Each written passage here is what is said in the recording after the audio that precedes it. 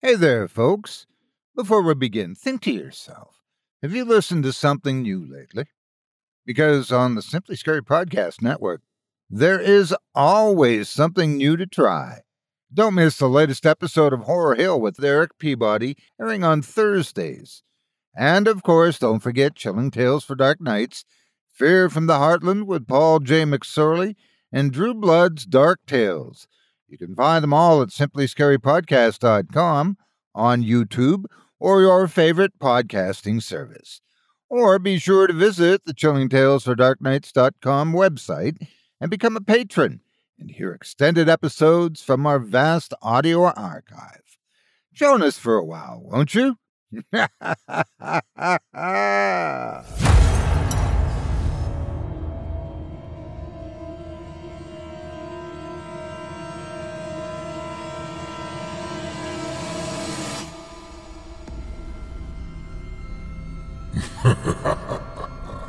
Good evening. I'm storyteller Otis Gyrie, and I ain't your grandfather. From where I'm from, we don't do bedtime stories. And if that's what you were expecting, you're in the wrong place. If it's terrifying tales you're after, well then, I've got just the thing. Get comfortable, settle in, turn off the lights, if you dare. Your night is about to get a whole lot darker. Who needs sleep anyway?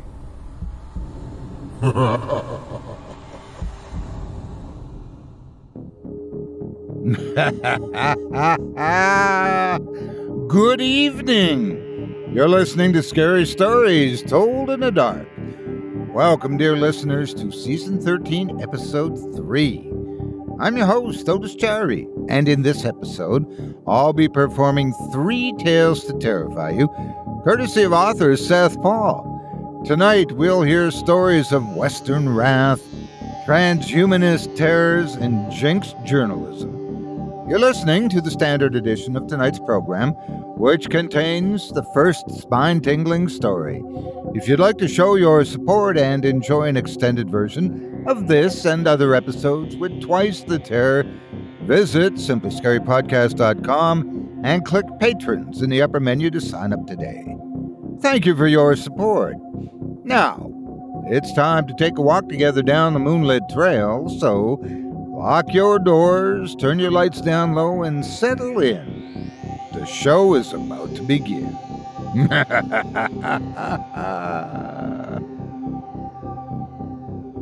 Angie has made it easier than ever to connect with skilled professionals to get all your jobs projects done well. If you own a home, you know how much work it can take, whether it's everyday maintenance and repairs or making dream projects a reality. It can be hard just to know where to start, but now all you need to do is Angie that and find a skilled local pro who will deliver the quality and expertise you need. Angie has over 20 years of home service experience, and they've combined it with new tools to simplify the whole process. Bring them your project online or with the Angie app, answer a few questions, and Angie can handle the rest from start to finish, or help you compare quotes from multiple pros and connect instantly, which means you can take care of just about any home project in just a few taps. Because when it comes to getting the most out of your home, you can do this when you Angie that. Download the free Angie mobile app today or visit Angie.com. That's ANGI.com. Hey, have you ever used Cheapo Air? For years, and I really like it. With Cheapo Air, you can book online, use their app, or even over the phone. They've got great prices on over 500 airlines and millions of accommodations. They're my go-to for travel planning. And if you join their Club Miles program, you can earn points to save on the cost of your travel. Book on the app, and you get double points. Sounds like it's time I tried Cheapo Air. Call Cheapo Air at 855-247-3279 or visit cheapoair.com/podcast. A tale told of days of old. We turn our attention now to a transcription of the reminiscence of then 98-year-old Colton Trapper, gunslinger and ne'er-do-well, whose attempts to walk the straight and narrow after a life on the wrong side of the law are put to the test, when horror lurks inside even the most pleasant-seeming souls. Without further ado, I present to you The Death of Innocence. The following is transcribed from a collection of reel-to-reel tapes located in the basement of the long-abandoned St. Elizabeth of Hungary Hospital, location redacted. This third recording was recovered from a reel that was rusted and originally assumed to be of too poor of quality to recover, but one of our technicians thought that the tape itself appeared to be in good shape, and if re-spooled, might be worth trying to salvage. It continues a conversation with an unknown staff member and the 98-year-old resident by the name of Colton Trapper, while it would normally be by sheer coincidence, considering the circumstances that this third tale, shoved into a box with several other reels of material, chronologically follows the other two, seems to beggar belief. Unknown. Start recording. This is September 2nd, 1962. St. Elizabeth's has made an exception this Sunday to allow me to speak with Mr. Trapper again. Colton. Glad I can oblige, mister. You've never given me your name, have you? Unknown. Last time you told me to look into the name Jerome Bankwell. I reached out to some of my contemporaries, and they're currently looking into it. Colton. Don't look too hard on my account. Might not like what you find. Unknown. But you said you'd be able to back up your story. Colton. Didn't say he couldn't, but for some people, the truth is a hard thing to stomach. For instance, if you were as truthful with me as I've been with you, I'm pretty sure I'd have your name by now. Unknown. If you don't trust me, why tell these stories at all? Colton. I'm going to tell somebody. Might as well be you and your recording machine. At least that thing listens without judgment. Judgment is a harsh thing. Unknown. Yes, you certainly ran into your fair share last time, didn't you? Did I not ask you before we finished if you had, shall we say, amended your ways? Colton. Well, why don't I spin you another yarn and let you figure out for yourself? By the way, if you still don't want to give me your name, you could at least let your friend, Mr. Marlborough there, share some of his wealth. I'm feeling a little on edge. You know, I was born at the tail end of the Civil War, so I did not see war on a large scale in my youth, and by the time the big ones happened, I was well beyond my fighting years. Even when I was younger, we called them coffin nails, but we didn't really know what they did exactly, until long after the story I'm telling you today. All I know is if these were what was going to get me, they're taking way too long to do the job. Speaking of which, what a time I've lived to see, you know? When I was 10 years old, indoor plumbing was a luxury few had. Not only is it commonplace, but airplanes? Can't imagine a time without them. I still recall what a fuss it was when the Wright brothers launched their first flight. The world has changed a lot in my lifetime, a lot of it for the good, but it is always bad as well. Does this sound like rambling? You know, it probably does, but the thing is, it's actually got a point. You see, you want to talk to me about me amending my ways, but it's not as simple as all that. Or, well, maybe it is. But we just don't want to accept certain things about good and bad. As far as getting into trouble with the law, the answer, for at least the portion of the story I'm telling you, is no. I kept myself on the straight and narrow for a while, though just because I didn't get in trouble regarding a deck of cards being marked or robbing a stagecoach. Doesn't mean I didn't have thoughts about punching a few fellows who robbed me the wrong way. But that's just it. The thoughts, never actions, though that isn't what was said in the Bible. There's so many versions anymore. But you said you're a Christian. Surely you remember the book of Matthew and the line about, "You thought about adultery, it's just as good as committing it." That's the way I felt then, and to be honest, I still feel that way today. And speaking of so many versions, why are there so many exactly? There's supposed to be one message, and I understand spreading it out to other languages, but we can't even agree on what a Bible's supposed to say. We got King James, the Douay rhymes, and I can see you starting to glaze over. You want me to just talk about the story, don't you? Well, I can, if that's what you want. But I'm not telling you stuff just to wander aimlessly. Fine. Let's cut to it, then. I went where the work went, once I'd received my pardons. I knew a few people that were heading to Nevada, even though the silver mines had since dried up. I had no interest in chasing what might be just a hope. The gold rush was a little before my time, but it was recent enough that I needed something concrete, something real to keep me afloat. So I worked odd jobs on my way back east, meeting a few decent, hard-working folk along the way, until I got to the western edge of Wyoming. There I got back into being a ranch hand, which I'd done for a long time, and knew I could do very well. The place I set up at paid very well. Mr. Jacob Simmons, the owner, took little time ensuring I knew he owned his situation and wealth entirely to God. It wasn't all that surprising when he asked me to accompany him to church one bright Sunday morning.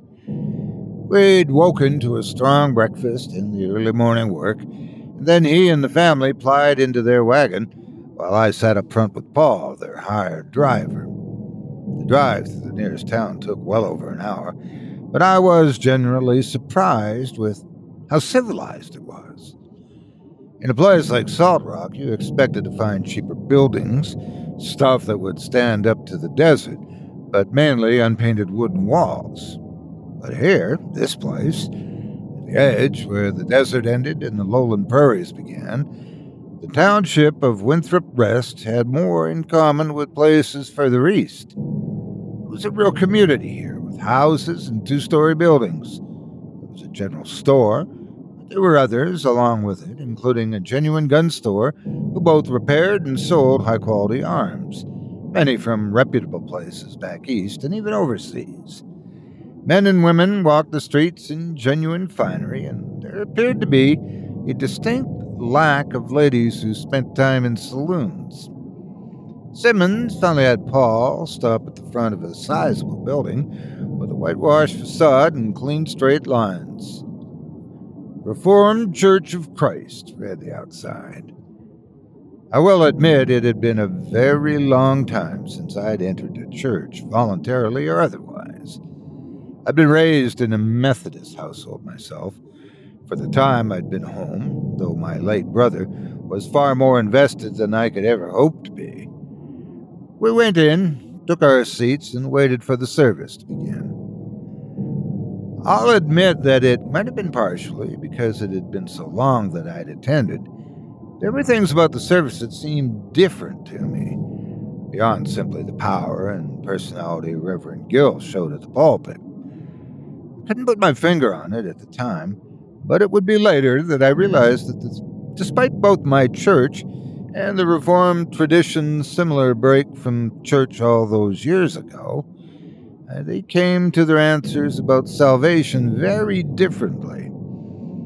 Yes, see, me talking about the Bible earlier wasn't the rambling you thought it was, did you? Well, my friend, you said you were Christian. Which denomination are you? Because I can bet, whatever you are, I could find 30 other Christians who would say you were wrong and what you were wrong about and why.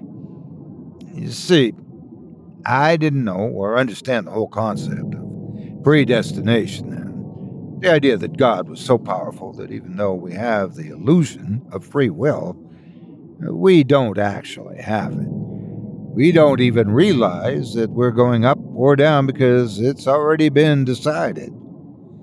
For me, I could see where there would be comfort in that, knowing that no matter what, your afterlife was planned out for you. It seemed to be a lot less work, especially when it came to me. But as happy and warm as Jacob and his family were, and how pleasant the congregants spoke with us afterward and even shook my hand, I didn't know what they would think if they knew about my past and how irredeemable I must have been. Oddly enough, for all the friendliness I'd been around, Jacob did have some reserve of venom that, just like a rattlesnake, he spat only about something that was bothering him, and that was for St. Mary's of the Prairie.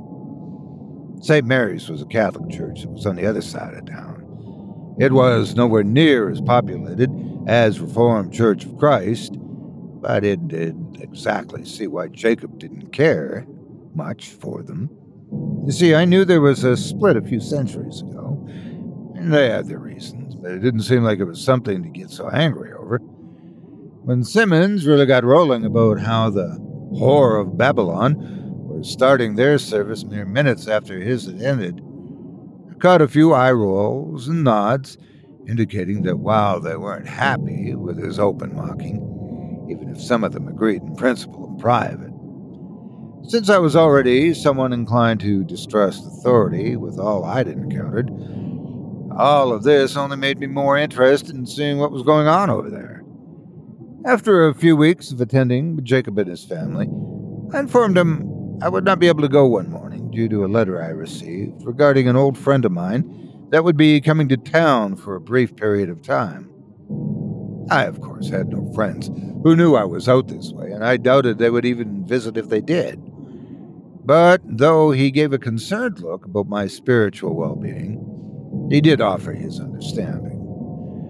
One saddled horse ride later into Winthrop Rest, and I was sitting in a pew at St. Mary's. On the one hand, the service itself seemed closer to what I remembered, in structure, in music and readings, except for the whole damn thing being in Latin. People in attendance were just as friendly as at the Reformed Church. The real difference came from the young man who tended to his flock, Father Chenin. He was younger than myself, and if the Reverend Gill at Reformed was symbolic of strength and devout leadership, Shannon was the exact opposite. He was humble almost to the point of invisibility, but I noticed he knew every single member by name and probably memorized what they ate for breakfast every day. Clearly, he was not used to visitors, as he came up to me very quickly once the Mass had ended. "Welcome, sir. I believe I've had the pleasure of meeting you."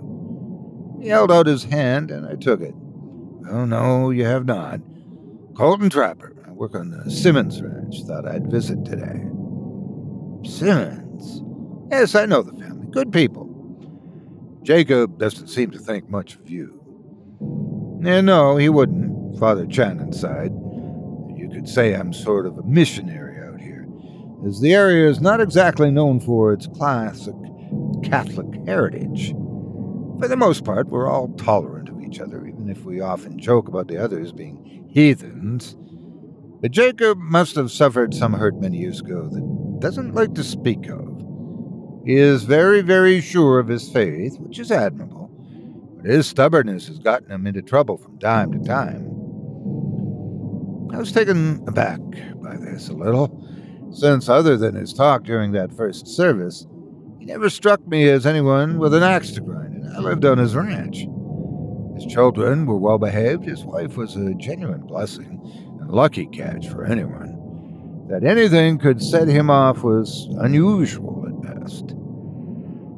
"Well, Father, I can say that hearing that is a surprise, but I can't say I cannot sympathize with him. Not about your church, but about trouble. Well, you should have any doubts of your worthiness. I'm free to hear your confession at any time. God is always willing to forgive. Despite his conviction, I personally doubted that. I may have been pardoned, but I didn't think forgiveness was in the cards anytime soon. Maybe another time. Well, it's been a pleasure to meet you, but I'm afraid I must be going. I was about to walk out when he placed a hand on my shoulder. As I said before, Father Channon was someone who held himself with very little outward bearing, but the hand was placed so gently that somehow it had more authority than if it were stronger. Mr. Trapper, I understand if you must go, then you must, but for some reason I feel compelled to ask you for assistance, if you're inclined to offer. Oh, and what would you need from me? And then he explained about Nicholas Green. Green was a rancher, much like Simmons in his way. He too was a family man, married with several children, though he was known to drink from time to time. He loved his children. When he came to town after having a little too much whiskey in him, he would often be loud, obnoxious, and certainly less than a model citizen. But he was still a devout believer and was always first in line to confess when he needed to do it. Father Channon had noticed as of late that Nicholas had been absent from not just Mass, but almost every parish event. Father Channon merely wanted to check in to see if everything was all right. I nodded, taking in every word, but still wondered what Father Channon needed from me. I will admit, Mr. Trapper, that I pray often for Nicholas and hope he changes his ways so that he'll not use the confessional so often. But I do not believe I have the physical strength should I go and see him, and he being under the influence of wicked spirits, so to speak, and I, none of my regulars, have quite the bearing you do. Looking at him again, it made sense to me. Father was not sickly, but he had certainly not been a ranch hand at any point in his life, and he even figured I'd be able to lift him over my head if I really wanted to. Not that I did. Priest tossing was not high on my list of goals in life. Are you sure I can go with you? Excellent, thank you. I truly hope it'll be uneventful. However, it'll be a little later on toward dusk because I have a few items that need to be done today. I nodded my agreement, but instead of returning to the ranch, I stayed in town, mostly to avoid having to explain to Jacob what I was doing, spending time with who he probably considered the enemy in a lot of ways. Whatever ongoing feud he had, I still had to leave a job. I did, however, get concerned with what we were going to find going up to the Green Ranch, so I spent a few minutes at the gun shop, as I didn't see the point in bringing my Smith & Wesson with me to the church. I was able to get my hands on something that seemed decent enough, a slightly used Remington 1890. From what I'd heard, not many of these had been made, but when it came to how certain people came in contact with certain types of weaponry, I knew better than to ask questions. Along with a box of cartridges, it was a steal at $5, though that also meant that if anything happened to my livelihood, it would make moving anywhere out of town a lot more difficult. Though, I will admit, despite as good as the food Jacob's wife cooked up every evening, spending a few coins on a late afternoon meal for myself at the nearby saloon gave me a sense of freedom I hadn't had in a while. It was getting on toward sunset when Father Channon came out of his rectory, saddled up his own horse, and asked me to do the same. We rode out of town, and the sun was beginning to dip below the horizon when we arrived at a sizable expanse of land, complete with barn and small homestead stashed back away beyond the fence. Crossing the fence line, the priest reached into his saddlebag and held up a small flag, barely visible against the fading light. What's that for, Father? So he knows we aren't trespassers. I'll share it with you, but he and I have worked out a system that if he sees a blue flag approaching, he'll know it's me, and he'll keep his Winchester at bay. I'd never heard of a system like that before, But as soon as he'd finished, I wondered why I'd never thought of it before. Made a lot of sense, especially out here where there was a lot of land between buildings, a lot to steal, and a lot of weapons to keep the stealing to a minimum. We approached the homestead in peace, though as Father Channon dismounted, I couldn't help but notice two things. One, an odd smell in the air, and two, the lack of even one candle burning inside the house itself. Hold up, Father. Don't go to the door just yet. Something isn't right. He nodded, holding on to the reins of his horse, while I ventured around the corner, heading toward the barn. The barn itself had the door shut and looked clean and tight, like one would expect. Except there were cattle out in the nearby field, and they definitely weren't alive. I moved closer, and the whiff in the air I detected by the house was stronger. The smell of decay, rot, moldering flesh. The cows in the field were in various states of rot, some fresher, some older. The oldest, I suspected, were probably close to 2 or 3 weeks old, if Father Channon's timeline on when Nicholas stopped showing up was correct. Even outside, the stench was awful, but it was not that they were dead. They were slaughtered, horrifically, violently, by something that had slashed them open, spilling their bellies on the ground, leaving the rest behind. They did appear partially eaten, but most just seemed to be killed. The light was fading further, and suddenly I didn't want to be here anymore. Father Channon had said there was a wife and children here. I may have had my issues with some people, but I would never have forgiven myself if I left any of them to fend for themselves. Father, stay put. I'm checking out the barn for a moment. I heard a far-off sound from him that I took as an agreement, then continued on to the barn itself, pulling the Remington from my belt as I did so. The barn door itself was locked, with a thick padlock on the outside. The key would likely either be hidden nearby or inside the house itself, but it was when I went to the other side of the barn to look that I noticed there would be no need for a key. The wall on the far side had a gigantic hole in it, like something large and powerful had smashed right through it from the inside. The timbers were still scattered on the ground. I went inside, cursed myself for not bringing a lantern, which Father Channon probably had in his saddlebag. But even in the gloom of the fading day, I could still see a scene of utter chaos. The walls were spattered with darkening blood, possibly only a few days old. More cows, chickens, hogs, all torn to shreds and thrown in tatters around the building. The most interesting thing, though, was the metal chains, thick, strong loops with clasps at the end, like prisoner manacles, though the manacles themselves had been bent and crushed by massive force.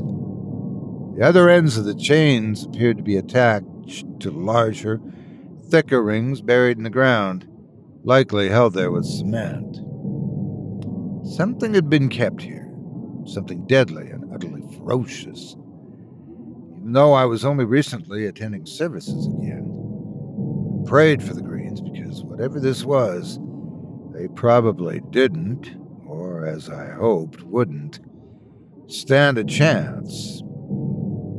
Angie has made it easier than ever to connect with skilled professionals to get all your jobs projects done well. If you own a home, you know how much work it can take, whether it's everyday maintenance and repairs or making dream projects a reality.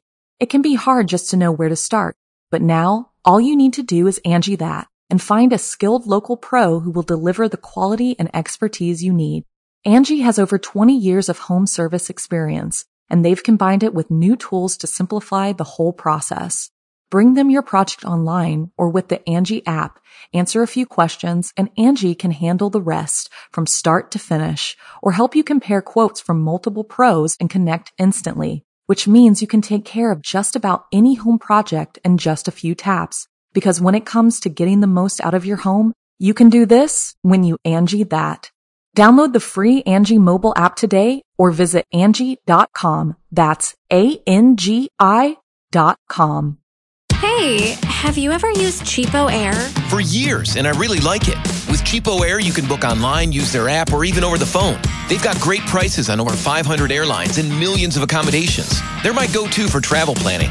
And if you join their Club Miles program, you can earn points to save on the cost of your travel. Book on the app and you get double points. Sounds like it's time I tried Cheapo Air. Call Cheapo Air at 855-247-3279 or visit cheapoair.com/podcast. I ran back to the house, and there I saw Father lighting a lantern just as the last of the natural sunlight vanished. "What is it, Golden?" "I don't know for certain yet, but I'm pretty sure I'm the bearer of bad news. Something has attacked the Greens and all of their livestock. Something that they kept chained in the barn." Shannon raised an eyebrow. "Chained in the barn? Why would they have kept something chained in the barn?" "I don't know, but it definitely looks like a wild animal, like a bear. But Nicholas would never have kept a bear on his own. It would have been suicide. He would have just shot it and brought the pelt and meat to town for processing."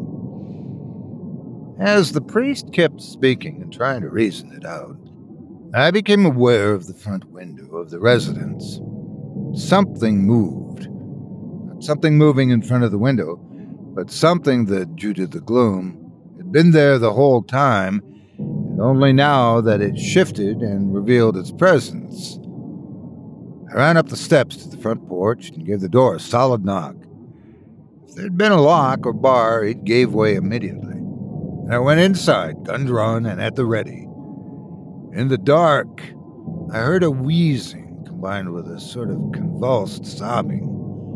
A figure threw itself down and away from the window and scuttled backward, away from the lantern light. I pointed my gun into the darkness where I assumed the figure to be.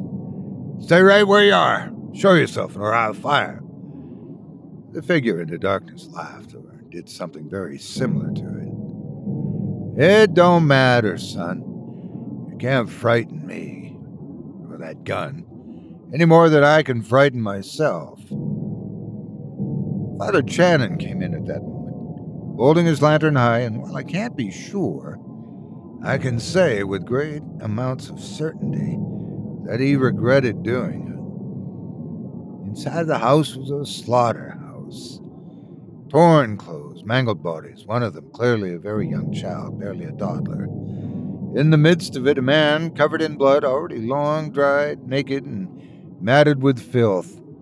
His eyes were wild, but not with insanity, more of grief and despair. Father Shannon recoiled at the sight, but now I could see him better. I adjusted my aim back at the man on the floor. "Who are you? Where's the Green family?"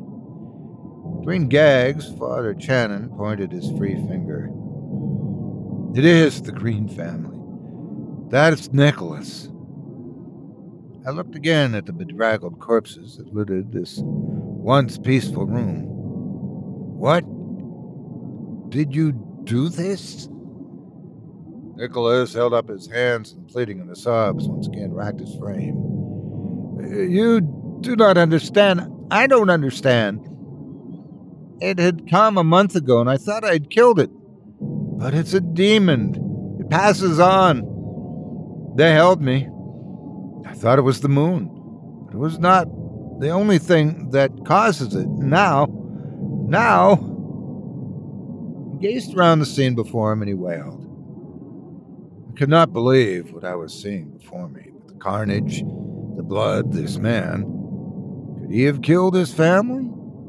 But with what? I saw no tools, no guns, nothing that could have caused this level of destruction. And whatever had happened had thrown him into terminal despair.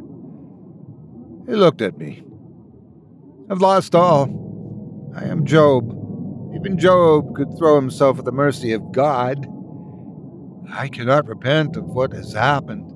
Shoot. Do not miss for all of our sakes." Father Channon, bless his soul, recovered his senses and was trying his best to calm Nicholas down. But I only saw his eyes and knew there was no calming him down. This was a man bent to the breaking point, and the joy of eternal peace was all that was keeping him from snapping. Nicholas, in his sorrow and rage, continued to scream at me to pull the trigger, but even then, I just couldn't do it. Not because I didn't want to put the man out of his misery, but because it felt wrong to do it under the gaze of a well-meaning priest. Murder was murder, no matter what.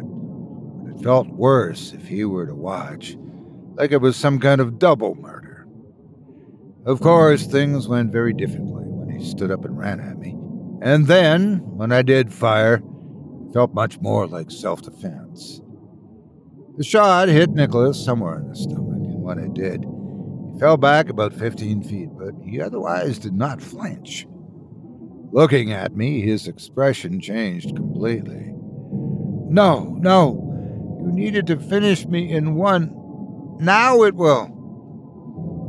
He did not finish his sentence as he bent over double, shouting in pain.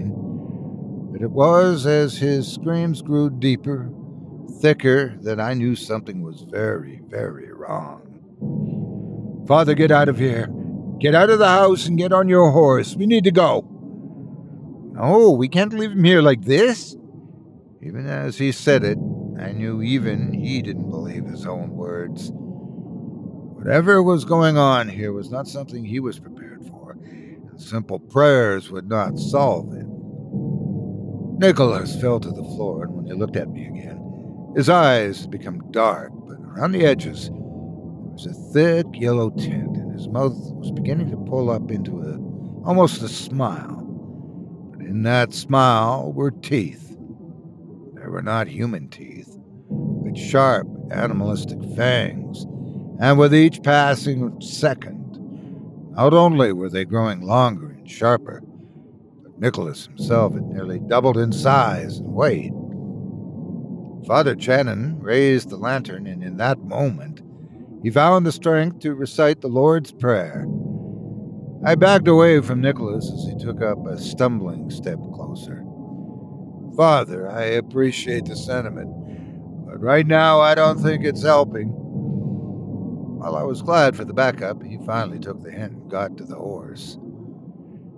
In the darkness, all I could see were those yellow-black eyes, and the screaming that had long since stopped, turning into a snarl, something deep and full of vengeance.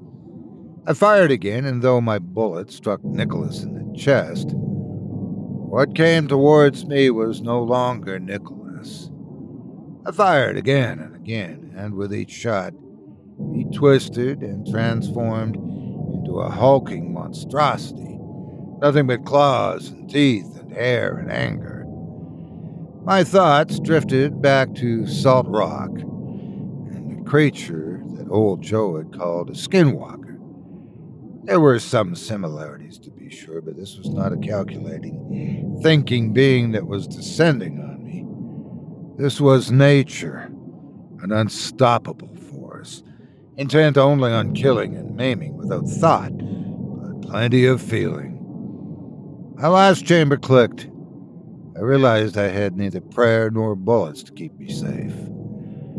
I backed through the door and pulled it shut behind me, only to remember that not only was the lock broken, but if I'd been able to break it, the thing on the other side, I would have no problem reducing it to splinters. And a piece of wood appeared next to me, wedging itself in the doorframe. I turned to see Father Channon placing it in, and as the door pushed out at us, I realized that despite its obvious strength, whatever Nicholas had become was not as smart as he was, either, and was trying to press against the door that opened in the opposite direction. It would not hold for long, but it would at least buy us a few minutes.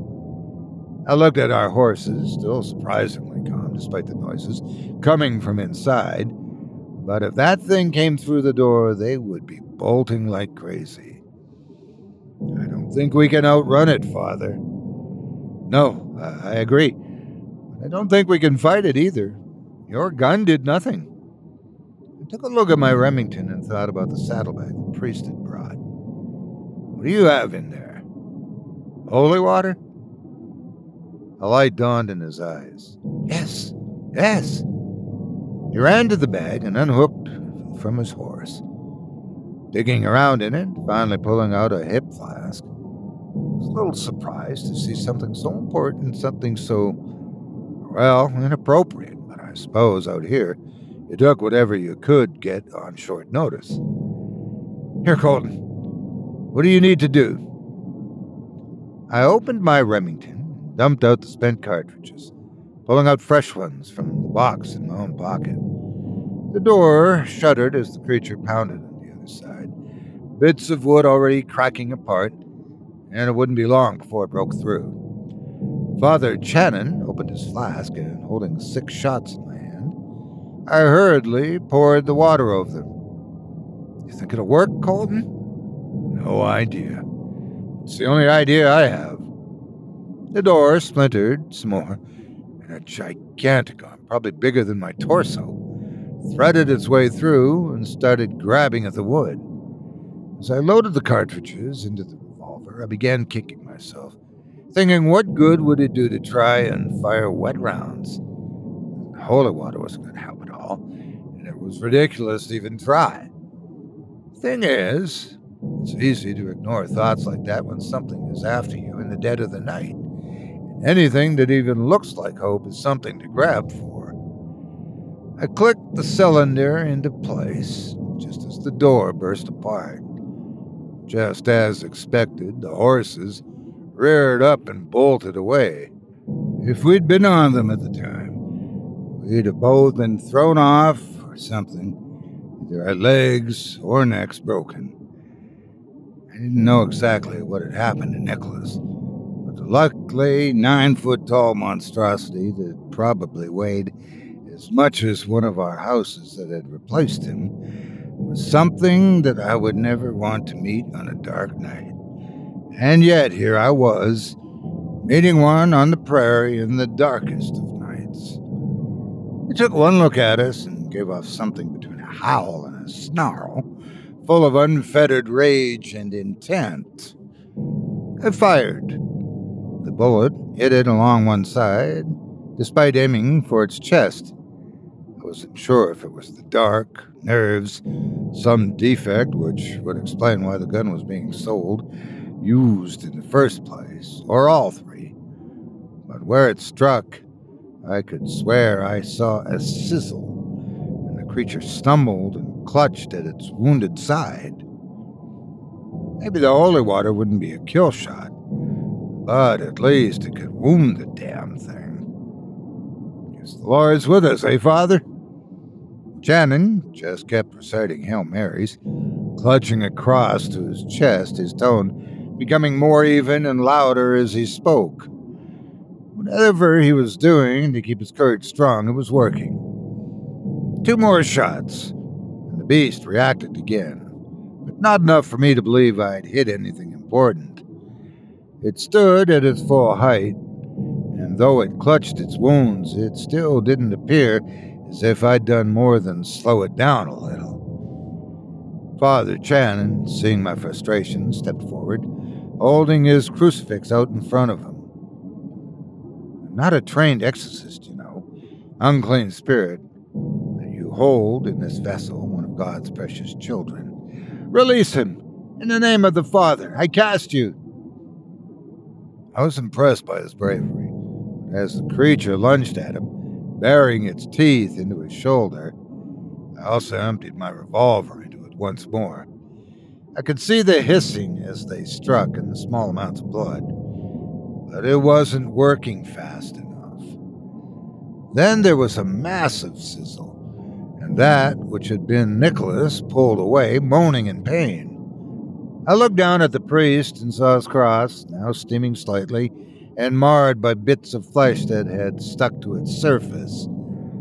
As it recoiled in pain, I grabbed the cross, a little too roughly than I really needed, and as it clutched at its burnt chest, I placed the item on it again, this time closer to its face. It howled again.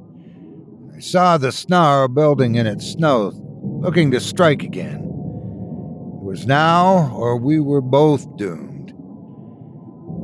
I raised the crucifix and buried the haft in its chest, striking the heart. Another howl rose, but not one purely animal-like, instead mixing with one of a more human sound. The creature collapsed to the ground, trying weakly to pull the cross from its chest, but its strength appeared to have left it. It fell onto its back, wheezing, trying desperately to stay alive for every gulp of air. But the blood surging from its wound appeared to be fatal enough. As it breathed, it appeared to deflate, the evil forces escaping it, leaving it withered and worn, until I realized it was going back to the shape it had been before, Nicholas Green. The crucifix, which in the beast had appeared so small and useless, stuck in his human-sized torso like a sword. His breathing rattled and slowed, and I knew he would be gone soon. Father Channon, clutching at his torn shoulder, came over with his bottle of holy water, took Nicholas's head in his hands. "Here, my son, your time of judgment is soon at hand. Do you seek his forgiveness?" The dying man nodded. "Yes. I pray for all the forgiveness I can. My darling, my babies, and what I've done to them." I waited and watched as Channon completed the ritual, the words unknown to me as he spoke in Latin, offering communion and anointing him with oils. Finally, in words I understood, "There, Nicholas. Know thy reside with God, and may you go to be with him. Whatever demon possessed you, it has now left you, and you may go in grace." "Thank you. I do not deserve it, but I thank you." Nicholas shuddered, and it appeared that with his final blessing, he was ready to let go. I turned away, not wanting to see more. "But, Father, I fear I've done you great harm, for the creature that passed its demon onto me, it wounded me in the same way I have harmed you. Pray it does not enter you." Then he was gone. Father Channon and I looked at each other for some time, and for the first time since I met him, I saw true fear in his eyes. It took until morning, but we were able to bury all the remains we were able to find on the greens. Channon said a few words in remembrance, and then we set off back to town, hoping that our steeds would have found their way back there. And the one bit of luck we'd had in this whole thing, they weren't back in town. But we did find them a few miles away, grazing contentedly, and I was only late, getting back to the Simmons Ranch by a few hours. Naturally, Jacob was upset that his prize ranch hand had disappeared during the night without so much as a word. I apologized and said that the friend I had met involved me with a little too much to drink, and it was safer for me to sleep it off in his rented room, though it did mean I missed sunrise. He seemed to accept the answer, though he did dock me a day's pay. I accepted it without complaint, since I didn't want to make a fuss and let him in on what really happened. Things returned to normal for another month, and I remained a loyal attendant at Reformed Church of Christ. But even then, I still tried to reach out to Father Channon when I could. He seemed to withdraw, save for his Mass services, but I did meet with him at one point. He and I spoke on friendly terms, but I knew what was on his mind, as the bite on his arm, which would have left ragged scars from how deep they were, had completely vanished. "What will you do now, Father?" "I've looked into some old stories, and I believe that it would be best if I was restrained somewhere when the next moon comes comes up. Though based on what happened with Nicholas, sudden pain would be enough to set it off as well. Will you help me, Colton? Oh, yes, Father, of course. So it was then that I went to the Green homestead and reset the chains so that they might have been of some use again. The trouble, though, was that it was becoming harder and harder to explain why I needed to be away from Simmons. I believed he was suspecting something was up, but the truth is I felt worse lying to his wife and children.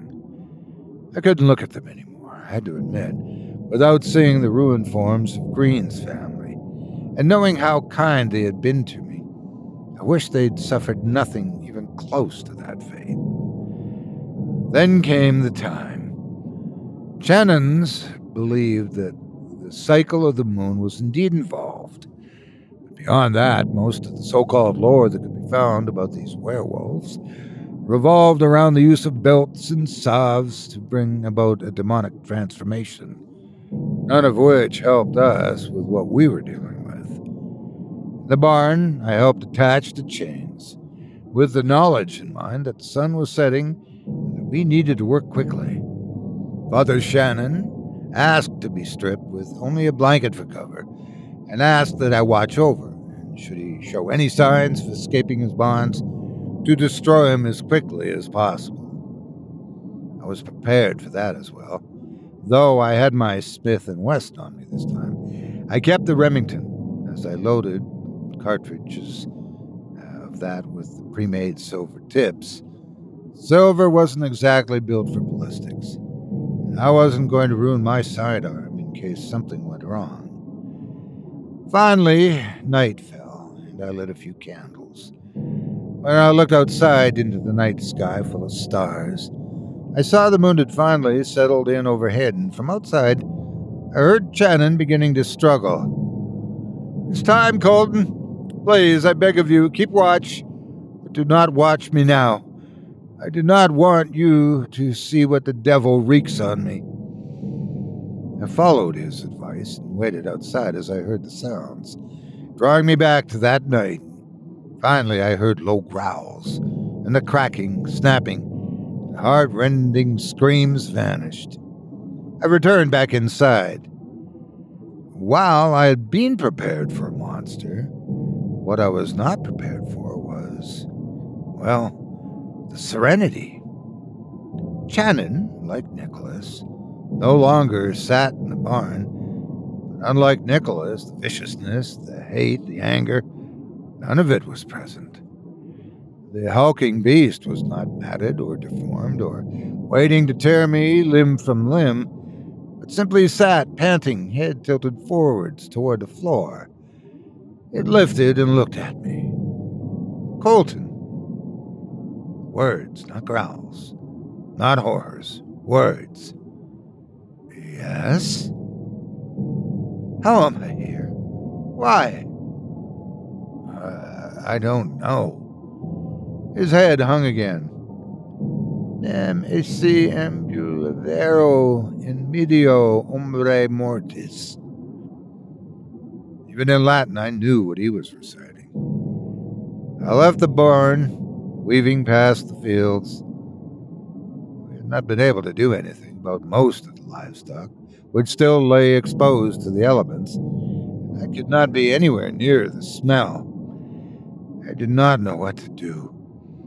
If he had been a ravenous monster, it would have been simple. But though his body had changed, his mind had not. It made no sense. Why him and not Green? I rounded the corner near the homestead, and there I saw something I certainly did not expect. 3 men on horseback. One had a lantern hanging from the reins of his horse, the others carrying torches. One with the lantern I recognized immediately. "Jacob, what are you doing here?" "I could ask you the same thing, Colton. I may not be classically educated, but I'm not simple. The Greens and their troubles aren't limited to their church, and we ranchers do get to talking. They've seen you headed out this way to town for weeks now." He hopped down from his horse and motioned for the other two men to stay. "There is no need for more secrets between us, Colton. Show me why you are here." "Why hide it? He put a roof over my head and treated me well enough, and if he discovered this much, far be it from me to hide the rest." I took him to the barn and led him inside. Shannon saw us both enter and looked between me and Jacob questioningly. Jacob, for his part, stepped back at the sight but did not collapse or scream or anything else. I turned to the priest. He saw us come. He knew we were here. I turned to Jacob. "It is Father Shannon. He sought to hurt no one, so he is here." Jacob tilted his head, looking at the creature. This is Father Shannon? But this is impossible?" Shannon raised his head, and I saw tears in his eyes. "I am aside from God." Jacob looked into Shannon's large yellow eyes. He seemed to come to an understanding. Then he reached into his jacket, revealing a revolver, and placed it against the priest's head. He pulled the trigger. Shannon collapsed instantly, his enormous frame shaking the ground as he fell, unmoving. "Jacob, what have you done?" "You heard him. He was aside from God." He put the revolver away. "You still don't understand, do you? Even after all this time, he was not of the elect. God had selected him for damnation. No one who was cursed in that way can possibly be saved." "But you heard him. He may have been cursed, but he wasn't some monster." "Lies, Colton. The devil is the father of lies. What was Father Shannon was no more. He is gone now, and his soul will reside where God chooses it to be." With that, Jacob left the barn. I stayed behind for a moment, watching as the priest lay on the ground, the blood pooling out of his head. A thought struck me, and I bent down. Lifting the shaggy head, I turned it, looking at the bullet and the shine of the metal in the candlelight. Silver. How long had Jacob known? Then I felt my own anger rise. I returned to the homestead where the two other men with torches were waiting, and Jacob was climbing back into the saddle. "Come on then, Colton. Let's go back home. We'll have breakfast in the morning and we can talk about more pleasant things." "Why wait, Jacob? Why not talk now?" "It is late, Colton. Do you know what he did, gentlemen? Your friend here has killed a priest. Killed him in cold blood." Jacob stopped, used his reins to spin the horse around toward me. "You know that's not true, Colton. We have stopped a monster from harming others, and for that we should be thanked." I didn't know who the two other men were, probably other ranchers, but I had never seen them before this night. It is something nice not to know who somebody was, because it makes certain things easier. They didn't even have time to drop their torches before I drew my Smith & Wesson and put 2 shots in each. They fell from their horses to the dusty ground and rolled around in agony. Jacob, wild-eyed, didn't even have a chance to react before I put a shot into him myself. As he clutched the bullet wound, I pulled him from the saddle, dragging him behind me back to the barn. Colton, have you lost your mind? What are you doing?" He said nothing, not until we had returned to the barn. By the time we arrived, Father Shannon was no longer the creature, but himself, the wound in his head fresh, his eyes wide, but still just as dead. I dropped Jacob harshly against the floor and undid the chains from Channon's wrist. I leaned over Jacob, who stared back at me. Whatever he had seen in Channon's eyes before he shot him, it probably paled in what he saw in mine. I think I understand God's plan, Jacob. I do. But if he chooses who joins him and who doesn't, that's his job, not yours. I didn't manacle him to the floor. Instead, I wrapped the chains around his ankles and bound his wrists against his neck tightly, and watched as his breathing became wheezy, made worse by the bullet I'd placed in his lung. And let me tell you something. I may not be the most saintly person in this world, but if we're going to play the game of judge on earth, I proclaim you guilty of executing an innocent man, and I pray you are happy where you were going. The next hour was a blur to me, as at that point my anger had taken full control. I do remember finishing both of the other men with a bullet to the head, and taking their torches back to the barn to set it ablaze. I did not stay to listen to Jacob's screams, but I waited long enough to know he would never make it out alive. I left Winthrop Rest, never to return. As my anger faded, I thought about the Simmons family, and how I had left them fatherless, and how in this instance, the coward's way out was best for me. Yes, eventually, suspicion would be placed on the ranch hand who disappeared shortly after the deaths of 4 local ranchers and a priest. Yes, eventually my name would have a bounty placed back on it. But for a long time, I remained steadfastly justified in my actions. It would be years before I looked back and thought longer on it. A family man who destroyed his loved ones, awash with grief because he could not stop the creature he had become from killing them. A priest, with nothing but love in his heart for his fellow man, reduced to despair for what he had become, but fully aware and awake of his condition, put to death because he existed. Another family man, doing what he thought was best, protecting his family and community from a monster. I had truly believed he had done what he had done because he was not on good terms with the faith he didn't believe, but I could not read minds. What if he was only acting as his conscience told him?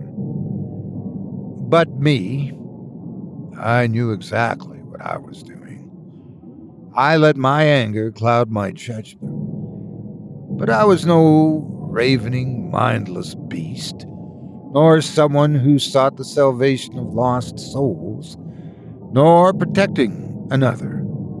I protected no one, and when I left, 3 men were dead by my hand, and there was no excuse other than my own actions. Evil may have entered the community before I arrived, but I can tell you, I had no problem taking it with me when I left. Unknown. And is that the end of your story today? Colton, depends. How many of your cigarettes are left? Unknown. You took them all. Colton, that's so. I apologize. Unknown. So this is how I leave you? On the run, having lost your way yet again. Colton, we do not change overnight, or at all. How do you know I'm no different today than I was then? Unknown. You haven't shot me, for one. Colton, that's enough evidence for you? You're not dead yet? Unknown. I would still like to hear more. When may I see you again? Colton, I do have more to tell, but maybe no more this week. I need some time for other hobbies. Besides, I prefer to tell my stories to friends. You mind telling me your name yet?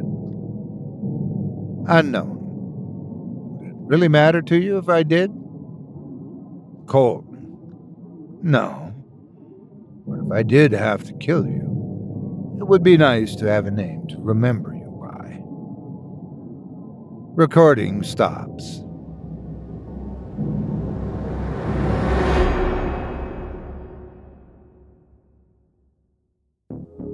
I hope you enjoyed The Death of Innocence by Seth Paul, as performed by yours truly. If you've enjoyed what you've heard tonight, I'd like to remind you one last time that tonight's featured author can be found by visiting our website. Just visit simplyscarypodcast.com/Paul. That's simplyscarypodcast.com/PAUL. Anthology Volume 1, Stories Under the Name The Dead Canary. Podcasts here, Jack Allen on Amazon. You can find him almost anywhere, except where he's supposed to be at any given moment. Thanks again for your support of this show and tonight's featured author. Now, before we go, I'd also like to take a moment to thank you personally for joining me on this episode of Scary Stories Told in the Dark. If you've enjoyed what you've heard on today's program, please take a moment to stop by our iTunes page or wherever else you listen to your favorite podcasts and leave us a 5-star review and a kind word. It makes a huge difference, and it would mean a lot to us. If you'd like to hear a premium extended edition of tonight's and all of our other episodes featuring twice the terror, visit simplyscarypodcast.com today and click the Patrons link in the menu at the top of the screen. You'll find yourself at chillingtalesfordarknights.com, where you can purchase season passes for this podcast and our other quality storytelling programs. Or become a patron for as little as $5 a month. Get access to our entire audio archive dating back to 2012, all of it ad-free. If you happen to use Facebook, Twitter, Instagram, or YouTube, you can follow and subscribe to Chilling Tales for Dark Nights there, where you'll get all of our latest updates and new releases and have the chance to interact with us each and every week. You can subscribe to me on YouTube as well at the Otis Diary channel, where you'll find releases of my series, Horror Storytime, dating back to 2014. And you can find me on Facebook, Twitter, and Instagram too. Just search for Otis Diary. Stay tuned as this season is just getting started. Until next week, stay spooky and get some sleep, if you can.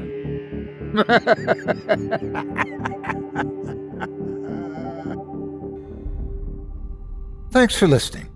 You've been listening to Scary Stories Told in the Dark, a production of Chilling Entertainment and the creative team at Chilling Tales for Dark Nights, and a proud member of the Simply Scary Podcasts Network. Visit simplyscarypodcast.com today to learn more about our network and our other amazing storytelling programs. Tonight's program was hosted, and its featured stories performed by yours truly, Otis Diary. Selected stories have been adapted with the kind permission of their respective authors. Original music provided by Luke Hodgkinson and Jesse Cornett. Sound design and final mixing and mastering provided by executive producer and director Craig Groshek. Program's artwork and logo by David Romero. If you're looking for some fresh tales on a daily basis while waiting for the next podcast, check out my YouTube channel, the Otis Diary channel, and my extensive collection of narrated tales there. Simply search on YouTube by my name, and you'll find me. And don't forget to subscribe and press the bell notification icon to get my latest releases. Got a scary tale of your own that you'd like performed? I take submissions. Email it to me today at otis@simplyscarypodcast.com to have your terrifying tome considered for production in a future episode of this show. That's otis@simplyscarypodcast.com. If you've enjoyed what you heard on tonight's program and are joining us on your favorite podcast app, subscribe to us to be sure you never miss an episode, and leave a 5-star review and a comment. Your feedback means a lot to me.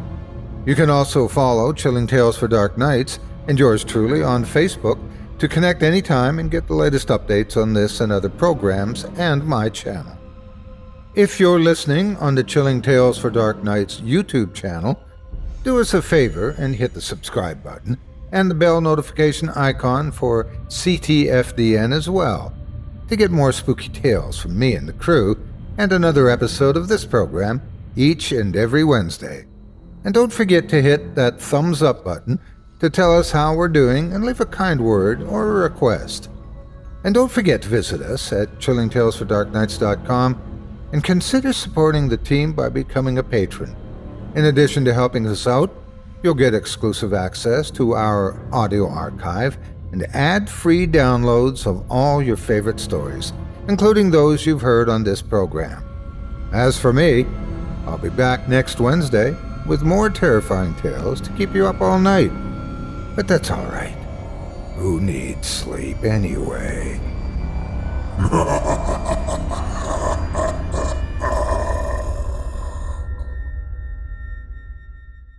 Angie has made it easier than ever to connect with skilled professionals to get all your jobs projects done well. If you own a home, you know how much work it can take, whether it's everyday maintenance and repairs or making dream projects a reality. It can be hard just to know where to start, but now all you need to do is Angie that and find a skilled local pro who will deliver the quality and expertise you need. Angie has over 20 years of home service experience, and they've combined it with new tools to simplify the whole process. Bring them your project online or with the Angie app, answer a few questions, and Angie can handle the rest from start to finish or help you compare quotes from multiple pros and connect instantly, which means you can take care of just about any home project in just a few taps. Because when it comes to getting the most out of your home, you can do this when you Angie that. Download the free Angie mobile app today or visit Angie.com. That's ANGI.com. Hey, have you ever used Cheapo Air? For years, and I really like it. With Cheapo Air, you can book online, use their app, or even over the phone. They've got great prices on over 500 airlines and millions of accommodations. They're my go-to for travel planning. And if you join their Club Miles program, you can earn points to save on the cost of your travel.